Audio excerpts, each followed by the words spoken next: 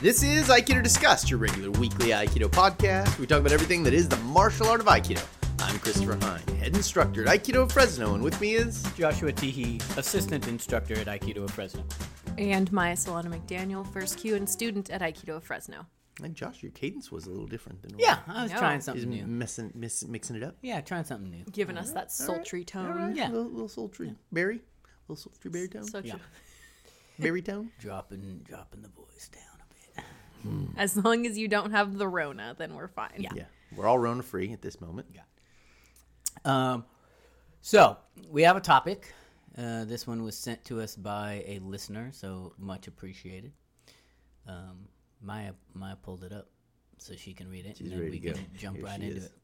She's navigating now. So this one comes from Brooke Ferragamo, one of Did our... we finally figure out how to pronounce his name? Are we doing Ferragamo. it correct? Yeah, I Okay. think. it's I right, think. I Ferragamo. mean, he hasn't said anything about it, so I think he said No, that it was before, right. Oh, yeah? before Yeah. because he was laughing about how we couldn't figure it out. He was like, I loved Well, hearing you all try to pronounce my name. But I think my was clinch and got it. thanks. Very good. Thanks. So this comes from Brooke, and he's one of our patrons. So thank you so much for the question, suggestion, and also for giving us money every month. What the heck? So obviously, lots of people's dojos are closed right now. He said his home dojo, which is San Francisco Aikikai, is closed until May 1st. Shout out. Shout out to San Francisco Aikikai due to the coronavirus. And he said, I very much agree with my sensei's decision. During this time, I've been trying to maintain a connection with the art by practicing weapons and footwork, which I think is what a lot of people are doing. He said, I'm still Q ranked, and I'm worried that when I'm practicing alone without guidance or correction, I will unknowingly develop bad habits that will set me back once I get back to the dojo. Do you have suggestions for low-level students practicing alone to avoid bad habits and maybe have some growth in the absence of formal practice? It's a good one. It is a good one. I think, definitely, excuse me. We talked a little bit about this last time, but, right now this is a situation that a lot of people are probably going through where they're finding themselves at home without training partners or an ability to get out and train. And, you want to do the right thing, but what if you're in a position that you don't even necessarily know what the right thing is? Yeah, it's Where do difficult. you begin, and what are some ways to kind of keep yourself on the path without, doing stuff that maybe will cause you harm down the road? Yeah, it's a hard subject, and it's funny because from where I personally am now, it doesn't seem like that hard a question. But I remember, and still actually now when I'm learning new things, I feel this way because you don't know what you don't know. Yeah. And so it's real hard to say well, how do I be careful not to do the wrong thing when I don't even know exactly what the wrong thing is? Right. My answer would be don't worry, don't worry Yeah. about it, because that's the thing is going to happen. That's if it happens, it's going to happen. And so you can, I guess, mitigate it a little bit. And I would suggest that you do that, but don't get so wrapped up in the fact that you're not doing everything 100% completely correct, because you're not going to be able to. That's how I feel about it, is on some level, you're always going to mess something up. You just can't, whatever level you're at, your ability to pay attention to the different details of something goes up as you learn more about the subject and as you've spent physically a lot of time doing a thing.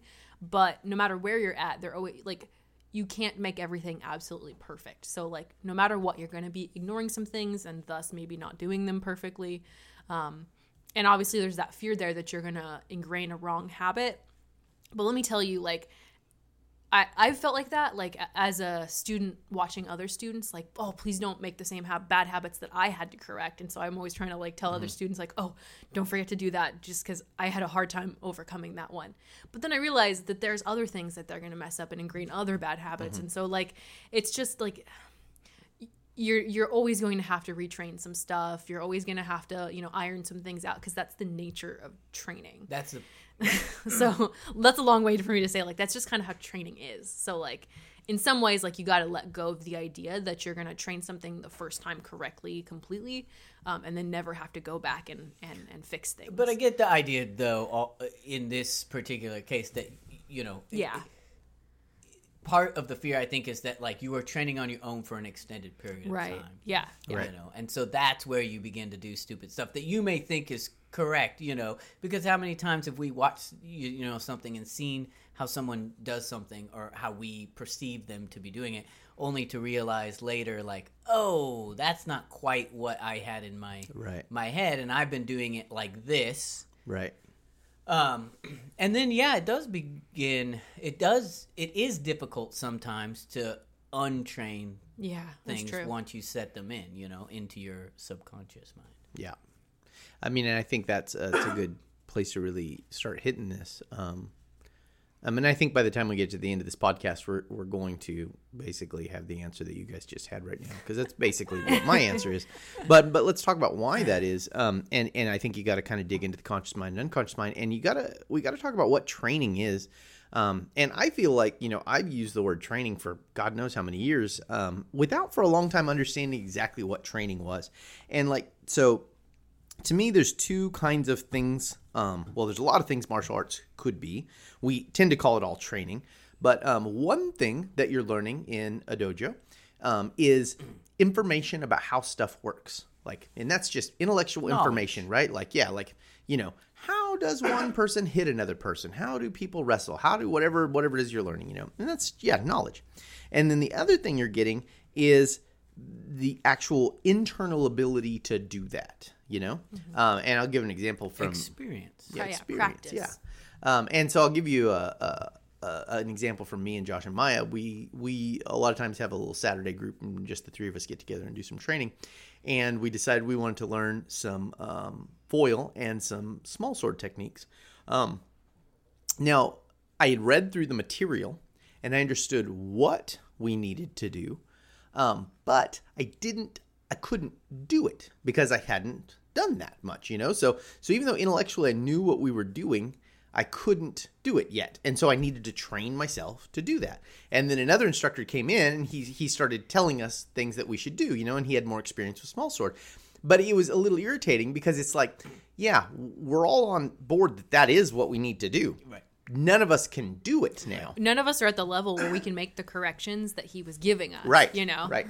And so that's an important thing to understand is it's like when you're training something, you're doing something, you're teaching yourself an action that happens so fast that you can't intellectually account for it in the moment. So it has to be on the unconscious level. And that's what training is. It's teaching the unconscious mind to do something without having to have a conscious response, And an easy example, and I use this a lot in self-defense seminars, is when you touch something hot, you have an unconscious desire to pull your hand away, And that's because it's real fast. If every time you touch something hot, you had to go, is this hot? What is the nature of hot? And then your hands. Yeah, and then you've lost your hand, 3rd-degree burns, But we touch it and we immediately pull our hands away. And then there's times where, like the other day, I picked up a hot pot that I didn't understand the handle was hot till I picked it up. But I also didn't want to drop the food all over the floor. Yeah. And so my unconscious mind did interrupt my pattern to just pull my hand away. And I got a little more burnt than I would like to have, but I tried to save the food, So there is this training can involve lots of different things. But what we're doing when we're training is we're teaching ourselves an unconscious skill. And that's the idea. And then that really relates to what Maya was talking about when she was saying that you can't pay attention to everything at once. So when you're training something, there's how many ever things you have to take into account. You have to take your partner's actions into account. That's a huge one. Plus you have to take your body's action into account. And plus you have to at least these three figure out what your future result is, right? So if you're doing a technique, you're like, okay, do I have Kokyu right now? Am I present right now?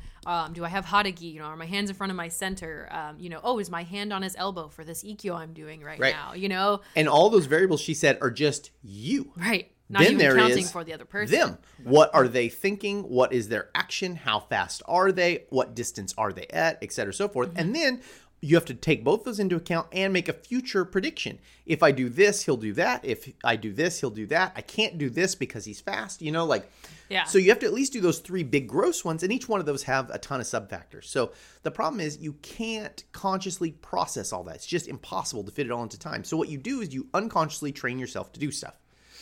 And so when you're talking about training, what you're doing is you're teaching that unconscious result. And so what Brooke's asking is, how do I make sure I'm not training those incorrectly, right? So how am I pushing something into my unconscious mind that's not going to be incorrect? And the other thing too to understand with that is that because there's so many different things to focus on that are all happening at once in any given physical interaction that we're trying to learn, part of training is for the teacher to come up with good ways to make it more simple for people's unconscious minds to grasp those pieces. So it's like, if you're doing a Kihon technique, you're cutting away a lot of stuff that a person could do to respond, or all these other live elements that are too much for your unconscious mind. And so it's easier just to focus on a smaller set of variables that are still a lot for your unconscious mind to handle all at once. And so that's why you have those different types of training methods, is so that you can kind of focus on different parts of that. Right. So I think when we're getting at that, so now that we kind of have an outline of what training is, then you have to say, what specifically do you want to get trained, right? Yeah. So I want to not move my body in an incorrect way. I want to get this order of operations right. I want to, react to this thing, whatever it is specifically we're talking about training. You have to narrow it down to that thing. And then once you narrow it down to that tiny thing, you can now, with the advent of YouTube and your access to tons of videos, you can watch a teacher doing that specific thing. So that's what I was going to say. The first thing that I would do to make sure you were not training something correctly is make sure you have the correct information going in. Right. Yes. Right. So find the best possible example or demonstration of the thing that you want to learn. And whether it's, on YouTube or from your instructor, however that you might get that if you're on your own. But that's where I would start. So make sure that the information you're using at the beginning is correct, and then your outcome will probably be fairly close. Mm-hmm. Yeah. I think the 2 biggest issues when you're, and you can probably split, find more issues, but 2 of the biggest issues that you have if you're training on your own without a teacher there, is, if you have a partner, so this is with a partner that you can practice on, the biggest thing is getting that feedback, from your actual teacher saying, hey, if you try it like this, it'll work better for you, or here's the problem you're having. So having an outside person who knows what's going on, giving you feedback in the moment as to why things are happening. Because the biggest thing that you'll probably run into is if you're working on a technique that you aren't fully aware of the issues that may arise, then you'll have a weird problem and not know why your uke isn't doing what you want them to do, or something's not fitting right, your hand's feeling weird, whatever. It's going to be difficult to get that feedback. Well, more than that, just even if we're talking about something like as simple as like a footwork or something. Right, yeah. There's a lot of times where you're doing things that you don't even know that you're doing. Right. So you're practicing, your footwork drills, and before every move, you're making a preparatory action before every step, right? Mm-hmm. That's not needed. You probably won't, unless you're really observant of your own body. You may be doing that without even understanding it.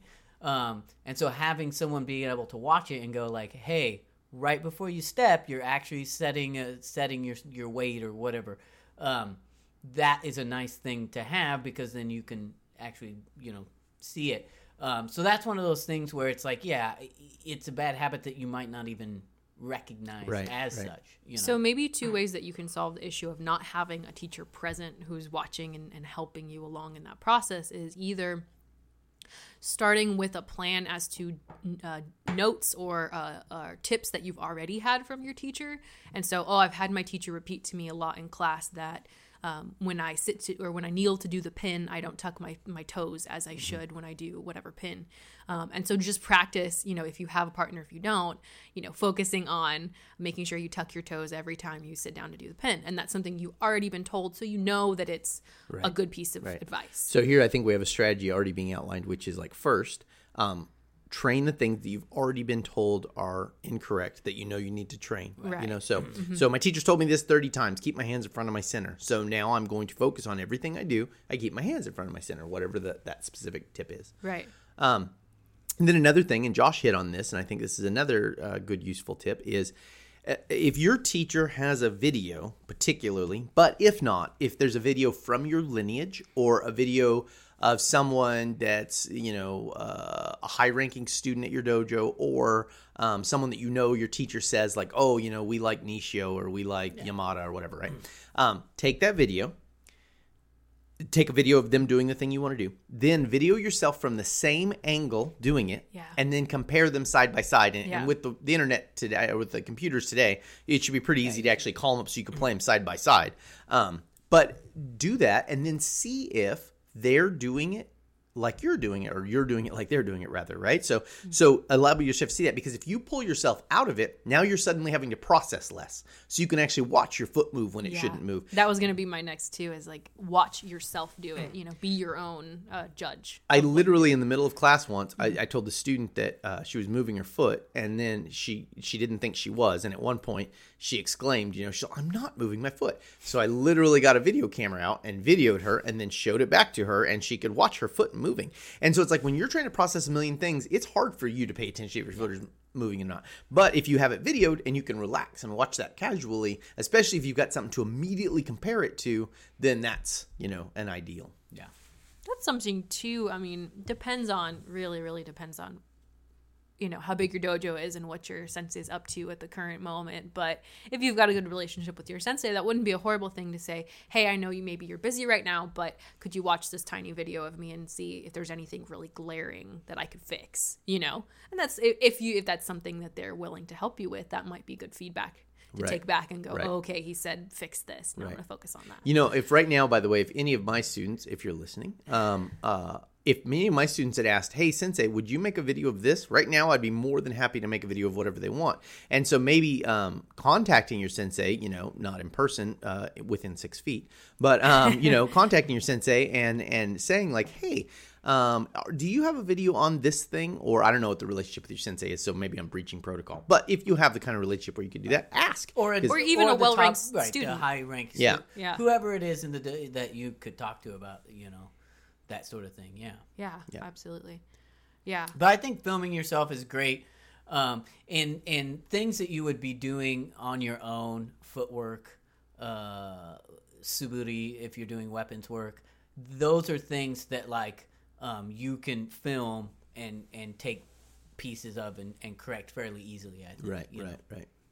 You can look and quickly go and I would also say if you're doing weapons work, a good thing that I would suggest doing is finding a way to hit the shit out of stuff. Oh yeah, Yeah. And that will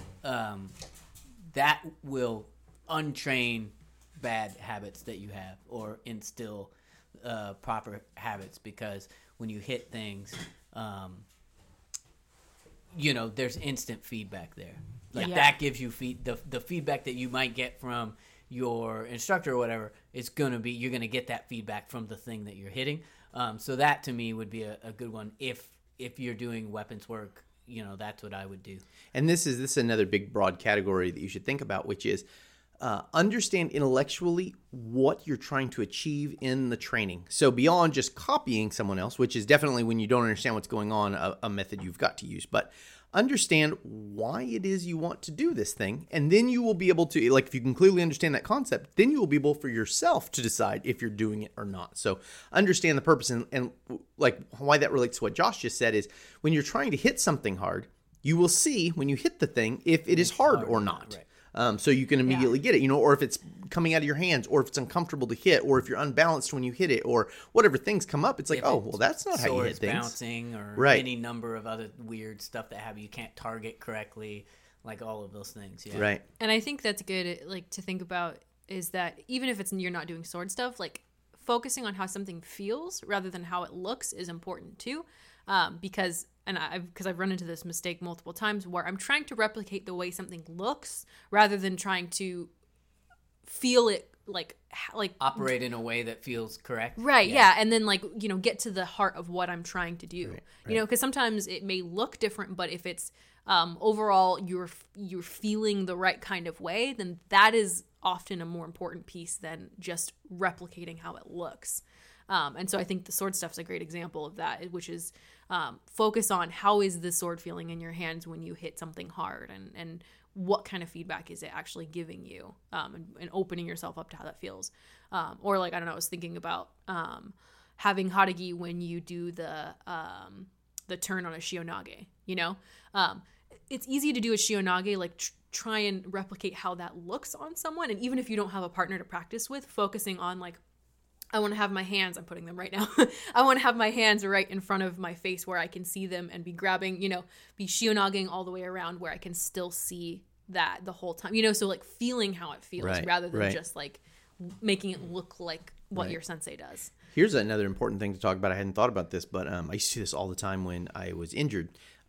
When you're watching videos, try to feel it in yourself. And this is a weird thing to talk about, but if you once you've done actions a bunch, and if you've trained for a year or so, at least you could do this, but how the actions feel, right? And if you want to kind of calibrate it inside your head, you could watch someone walk and then imagine walking as they walk, so, like, watch a video of someone walking and then just feel your foot hitting the ground in your head when their foot hits the ground. And you can do this and you kind of calibrate yourself to do this.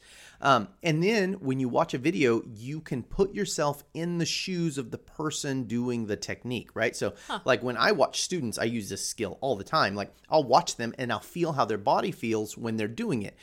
Because I've done it a million times, so I know what it feels like inside of me. And so when I can see it, now I can do that too. And so by having the skill, I can usually tell, like, oh, you're uncomfortable here, huh? And then when I say that, 99% of the time, they're like, oh, yeah, I am. Yeah. And then we can correct it. And so when you're learning it for yourself, if you're watching video of some Shihan that you think's, a good guy, he's awesome, does stuff right, then when you're watching that, see if you can feel how his body feels. And that's different than just watching it. You'll actually, like, it's like your nervous system feels it. I don't know how to describe it, but I used to do this when I was injured all the time because, I would like, twist my ankle or my knee would be screwed up or something. And so I couldn't train. So I'd go sit and watch class. And when I would do it, I would feel everyone on the mat, and I would just switch around. I'd be like, okay, I'm going to feel that guy now. And I would see how it felt when they did the technique. It's interesting because right now, as you were saying that, then I was picturing like a roll in my head, and I could feel what it feels like to do the roll or whatever it was. Yeah. So. Right. There's a study I remember hearing about. They took, I probably mentioned this on the podcast before because I think it made my mind think about a lot of awesome stuff. They did a study with basketball, and they had 3 different groups of basketball players, and they had some criteria that measured how well they were at dribbling and ball handling and how well they were at shooting and all that kind of stuff. And they took a baseline for these different groups, and then one of the groups played basketball, I think, like 4 times a week, every week. Like, they had them get together and play basketball. Then another group was told for that same amount of time 4 times a week. So it was like, they play for an hour or something. So for an hour, they would sit on their own and picture basketball. Right. And then another group was told to do nothing. And the group that, of course, the group that actually played basketball had the biggest rewards. But the group that sat and thought about it had like 40% of the rewards of the other group, so like there was a significant jump up in their ability to play basketball just from sitting and thinking about how it works, and I would hypothesize that they didn't get into this, but they probably stopped just thinking about it, like, oh, basketballs are cool, I like basketball. At a certain point, they were feeling, they were feeling how it is to shoot, they were feeling how it is to move. It's not a passive experience; it's an active, like, brain exercise. So my brother is a bowler. PBA bowler. Professionally, somewhat. And that was one of the things that, he had gone to a sports psychologist, and that was one of the things that they had always said is like, spend some time just feeling through what the perfect arm swing is. Right. Like, just feel, and if you can feel that and picture the perfect strike, in your mind, that's going to be helpful. Right, You know. right. So that was a thing that he would do for however long. You know. Yeah, I think it's real good stuff, and it comes from you've got to actually do it. You can't have Obviously. no experience with it. But then once you do, you get the most out of it by thinking about it and like watching videos of someone someone who has technique that you respect, and then emulating that in your head while you're watching them is really useful. So I think another thing too is like, and this is maybe just general advice for when you're responsible for your own like workout or anything when you're by yourself right now, trying to plan what to train and how to train it. Like spend some time beforehand figuring out what you're going to train before you go out and do it. Because I always feel like when you have some kind of plan about, okay, I'm going to do this and then I'm going to do this, it's a lot easier to get more out of your training when you have an idea of like what you're, and that's not to say you can't change what you're training as you're doing it. But like, I don't know, I think sometimes it's easy to go out there and go, okay, I'm out here with my Joe. Right. I'm gonna do Like a what- couple of What do I do? Okay. swing it around. And I would also definitely add to that, give yourself a time minimum. Yes. I'm going to do this Yeah. for 30 minutes. Because then even if you don't have a good plan, if you're Yeah. standing there and you're going to force yourself to do it for 30 minutes and you're standing there with nothing to do for 15 minutes, you'll get creative. Right. Because you'll get Right. sick of just standing there bored. So you Yeah. will figure something out to do. It's funny how our brains plan that. So you're like, get creative, and I'm like, make a plan. Right. But I mean, same Either way. diff. Yeah. Right. Make sure that you are spending that time, that you're not just like, oh, okay, I was out here for 10 minutes. I guess that'll do. Right, I always had a routine. It was like, I'm going to do all of the suburi 3 times in 3 different configurations. Fast, slow, smooth, like whatever. And then I'm going to do each of the partner practices, both sides, like by myself, but I'll do both sides, back and forth Yeah. to make sure I can do them in my head. And there was like 3 things. And it was like, I can't be done until I do all of those things, Right. Yeah. Okay, so here's a question for people that are, let's say you're like a mid-ranked Q, and you have some Aikido experience and you're wanting to train on your own, but there are definitely things that you haven't learned, don't know, but you're looking at maybe for your next test and your sensei hasn't had the chance to teach you it, or you only have a couple practices in on, whatever, katate dori, shionage or something. Should you try and start tackling new stuff, or should you stick to things that you are more familiar with? So I think you should tackle the things you need to work on first. So just like we said earlier, like, if you have a problem with Haragi, then work Haragi problems. And then as you feel like you've gotten as far as you can now, and I do this all the time where like, I'll work on something for 2 months and then it's like, I could keep working on this, but I've gotten most of what I'm going to get now. So I'm going to work on another thing. And then when I come back to this in a month or 2, we'll see where we are. Yeah, I might pick up a little more. So I would say definitely work on the stuff first that you need to work on. Like I do preparatory action before I step. I do whatever the thing is. And then once you feel like you're like, okay, I've gone through that enough that I get bored. I don't know. I don't want to say bored, but like I get to where I'm reaping small rewards when I practice this, then move on to something new. And I don't think there's anything wrong with moving on to something that you don't have a lot of familiarity with before, but you're going to have to force yourself to get familiarity with it, right? Right. And luckily now there's tons of, you can access any technique you want online now. Right. And you could see, 30 different teachers, which is not an advantage I had when I was learning, but you could look at 30 different teachers. And so then you can start to get familiarity. Like, whoever, Satomi does it this way and Saito did it this way. And, So you think it would be okay to start kind of pushing through to new material? Yeah. No, so I don't want to say that hesitantly at all, because I think you should always be bold and go forth and work on new material. But that doesn't mean just looking at one perspective and then thinking you roughly have the idea and then training it that way 40 times. So what you want to avoid when training on your own is looking at something for 2 minutes and then starting to do it and then drilling that into yourself over and over and over after you looked at it for 2 minutes and then you've just decided how to do it. Like if you want to do that, so maybe if your attention span's such that you can only look at it for 2 minutes, I would say really look at it, But if your attention span's such that you can only look at it for 2 minutes, look at it for 2 months, do it, and then come back to it the next day and look at it again and see if you're doing it the way that that person's doing it. And then when you've done that for a while, look at it from a new perspective, So I'm saying get the widest perspective you can on this thing and then work with it as you're getting as that perspective is being clarified, Yeah. So like Shihonage is a good example. Maybe you've got a partner you can train with at home, whatever. And so you do a Shihonage.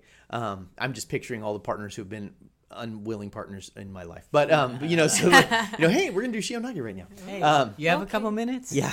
Let me see your wrist. But anyway, so you've got that, and so you train, you looked at it and then you do it a little bit and then you go, okay, why do we do Sankyo? Why does that exist? And so then you listen to people talk about Sankyo and what that means. And maybe you do some reading on Sankyo and what that's about. And then you look at pictures, like still pictures of how Saito does it, how Ueshiba does it, how Shioda does it, how whoever, right? Bum, bum, bum, bum. And then you do it again and you ask, why would this person do it this way and this person do it that way, and you start to nail in on it. And I mean, I'll give a perspective, so when I was looking for a while at the Ura version of Nikkyo, and I was really trying to refine what I believed Nikkyo was as opposed to just the way it was given to me, I looked at a lot of still pictures of different teachers doing it. And then I realized something, that Ueshiba does it on one shoulder and Saito Sensei does it on another. And so then it's like, oh, well, how does, are there any pictures of Takeda doing it? There's not. Are there any pictures of Saito, or not Saito Sensei? Are there any pictures of Kishimura doing it? Yes, there's tons. How does he do it?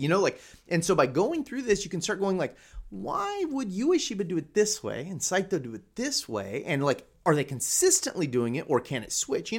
This is the process. You got to investigate it like a detective or something, And that's how you're rooting out what it really is, and at a low Q rank, you need to do this because you don't know what the fuck's going on. But at a higher rank, you're going to also have to do this because you have to understand what your Aikido is. And you need to be able to explain for yourself why you do it that way, right? So This is something you're going to need forever anyway, so you might as well start developing it now.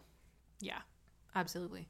And I think the closer and closer that you get to your black belt, you should be able to kind of suss out why your school does it the way that it does it, why you do it the way that you do it, even if you do it kind of not the best version that you feel you could, why you're making the mistakes you make and how you're working on those mistakes and, how you maybe would teach someone else to do that and start working through all that stuff because that's what you should be working towards as you get to your black belt and understanding the system as a whole. That doesn't mean you're perfect at it, but having a view of everything. Right.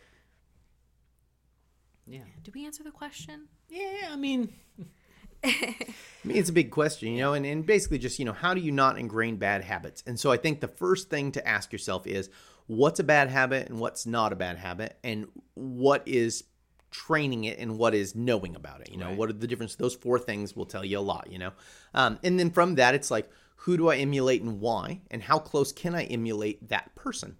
And then from that emulation, the next step up is, what's the true understanding of this technique and why does it work? How does it work? What's going on with it, And that can be as simple as, I have spent literally 6 months doing nothing but thinking about how my feet move. You can spend a lot of time thinking about why this stuff is what it is.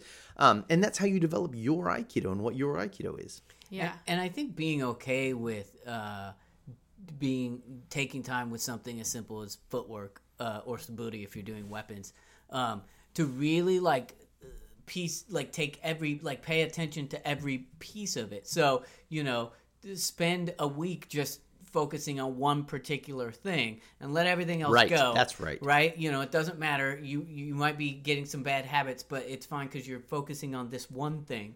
Once you have that one thing, brought it out to a different thing, and then maybe you'll have to go back to that first thing. But instead of just going I got to get everything, I got to get all of it perfect right now, at one time. Right. Screw it. I want a specific, I just want to be able to do a proper footwork, a proper step without any preparatory motion at all. I just want to focus on being still, step. And just do that over and over and over. Yes. And there's still ways, even if you're, if you don't have any partners living with you, any unwilling partners who are in your quarantine vicinity, there's still ways that you can, even outside of your dedicated training time, there's still ways that you can play with those concepts that you're working on. I was just thinking about when you're cooking dinner. Try and make sure that you have hatagi for everything you do, you know, because normally, you know, sometimes you reach to the cabinet and you reach out to your side and your arm's way outside of your body. For one entire cooking session, just focus on everything hatagi, you know, so if you're reaching up to the cupboard, turn your whole body to match your hand so it's still in front of you, you know, something like that, to where it's like you're not technically training because you're making dinner, but you are, because you're trying to, you know, consciously pay attention to making sure that you are, you know, or you're working on that. So there's lots of ways that you can still play with that, even if you don't have any unwilling partners to, or willing or unwilling partners to work with. And I think too, even though it feels like you're at a disadvantage if you're by yourself, it's kind of, you get the advantage of being forced to be creative. And that really is a cool advantage. Like Chris was saying, like you're forcing yourself to think outside the box on stuff. And so if you can make some kind of weird contraption to, you know, estimate a person, you know, then it'll allow you to go, I'm using this broom as my partner right now. And it kind of works for these things, but it doesn't work for that. Well, why? You know, why does this broom suck as your partner right now? Oh, because its arm's not bending, and the arm bending is an important part of doing this technique, and that will allow you to even reflect on, like, why is this not working? Oh, it's because of this, and you can have a better sense of, you know, what your techniques or whatever it is you're doing. I always felt that training by myself, I liked it, because what I would do is force myself to. It forced me to really understand the technique on both sides, because I would have to think about, okay, how do I do the technique? And then I would have to flip it and go, like, how do I receive the technique? And if I couldn't do both, then it was like I don't understand the technique. It. And then to Chris's point before, it was, you know, as I'm thinking about the movements or whatever of the technique, I'm also feeling like, what does it feel like? You know, I'm doing this little Sankyo thing, and I'm sure other people do this, but you know, where I'm miming as if I have the Sankyo and turning, but I can feel that as I'm doing it. I can feel how it would be if there was another person there, right? So that's what I would do as I'm going through these techniques, and I think that really can help. And then in terms of bad habits, just be aware that, like, you're not going to get everything, and that's fine. I think that needs to be like our closing point, which is like, there are things you're going to miss because you don't know everything yet. But just be okay with that. And some training, even if it's incorrect, is still better than no training, because even if you're missing some point in your training, you're going to get other stuff right. And so, like, do some training. Even if you come out of quarantine with the only improvement being your rolling has gotten way smoother, that is still something. That is still something amazing. And I guarantee you, not only that, but everyone else is going to be feeling like they're in the same boat as you, no matter what their rank is, coming back into the dojo after weeks of not being in the dojo. Everyone's going to feel a little rusty. Everyone's going to feel like, oh, what did I do? I didn't learn enough. I didn't work on enough. And so everybody's in the same boat right now. So I think also focusing on things that give you, rolling was a good example. The feedback is there. You know when you take a good or a bad roll, right? So it cleans itself up in a lot of ways, and that's the same thing with actually hitting things when you're doing Suburi. It cleans itself up. So if you can focus on things where, like, the bad habits work themselves out a little bit, I think that's a good one. And then the other thing is, if you're really feeling bad about it or have questions, don't be afraid to you know, talk to your instructor. You know, videotape yourself, find ways to get the feedback you need. Yeah. It's important to reach out, and I think especially right now, a lot of people are feeling kind of isolated. And forgetting that, like, it's, you know, it can't hurt to ask. Like, it really can't hurt to ask. You know, even if it's not your teacher, you don't feel comfortable asking them. Like Josh said, you know, a higher ranking student would probably be happy to talk to you about Aikido. Yeah. Especially to tell you what you're doing wrong. Exactly. Well, I don't do it quite like that. Let me tell you why I do it this way. That said, we're putting out a ton of videos for the last 3 weeks now or so. I've put out videos 5 or 6 days a week. So there's a ton of videos out. I'm sure other teachers doing that. I've seen other Aikido schools posting little daily workouts and things. So try and stay connected with your dojo. And if you can't, like if that's not available, try and stay connected to the larger community of Aikido, because we are coming out of this thing eventually. And when we do, we're all going to want to get back into training. We'll be ready. Totally. I wouldn't worry about the bad habits too much. Yeah. Really, At this point, Just train. As long as you're doing your best to train in the way that your instructor taught you, or have good information. You have good information coming in. As long as you're training as close to that as possible, you're probably going to be okay. Yeah. Yeah, absolutely. All right. Okay, we're at 39 minutes, folks. That's So pretty close, we got a podcast. All right. So let's go ahead and thank our patrons. All right. Thank you so much, you guys. It's really makes all the difference. We actually just purchased a new recorder for our podcasting equipment. It's way more high tech and will let us balance each of our tracks separately. Because I know sometimes we have trouble where like I'm too quiet or I'm too quiet. Yeah, that so kind of thing. like we run off a mixing board right now, so we can individually do the tracks as it goes into one line. But in post, if we miss something, then it's like, oh well, there's no way to make Maya louder or Josh louder or me quieter or whatever it is, Right. Yeah. If So, if Josh coughs on the microphone, there's no way to mute him for a second. Right, exactly right. Yeah. So now we'll have the ability to put all 4 tracks. So later, if there's problems with one track, we can just take that track out. So hopefully that will make it an even better listening experience. So you guys made that possible. Thank you very much. So we super appreciate you guys.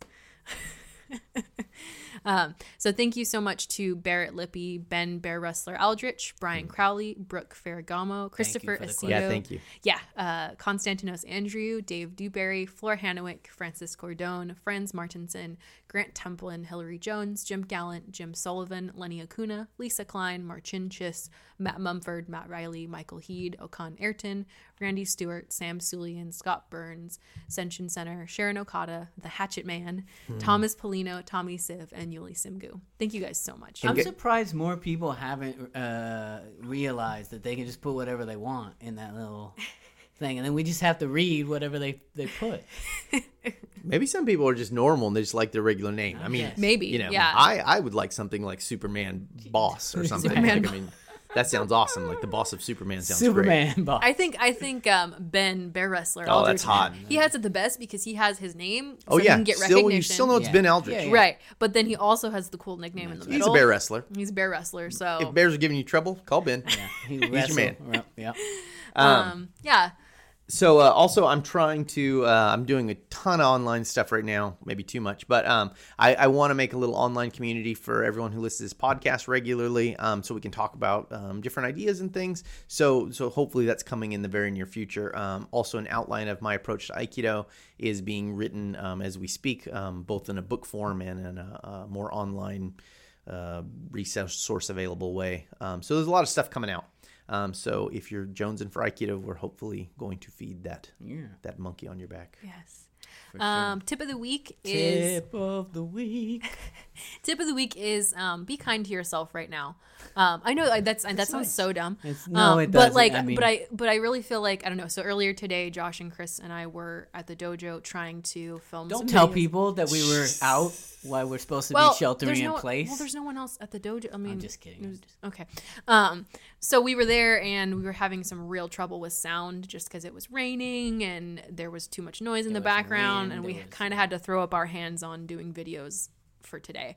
And so sometimes things just like it's difficult. And so I think it's okay to kind of give yourself a break right now because everyone's kind of in a weird place. Everyone's kind of a little bit stressed out and no one's in their normal groove. So it's okay to like give yourself some space, cut yourself a break. If your training's not perfect, if you're not training as much as you want, or you're not feeling up to it, or, you know, you're feeling like you're doing something wrong, like it's all going to be okay. Like we're all kind of in that same boat right now. So, you know, if you're not getting enough done that you want to, or you feel no motivation to do that, like it's all weird. Yeah. So it'll get back on track and, you know, just keep supporting each other and, you know, reaching out to each other and stuff. And we'll get through this. Yeah. There you go. I agree. That was a good tip. Thanks. Any reluctance I may have had at the beginning of you starting that. I'm glad I I made you rescind. feel better. I rescind. That's a great tip. What Josh just basically said was, "Oh, that sounds like a stupid tip." Is what his initial thought was. Oh, know. here we go with Oh the dumb my one. God. Here we go again. Oh, she saved it. Thank Gonna God. hug some Thank trees God. or something. Right. All right, guys, we'll talk to you next week. We will talk to you next week.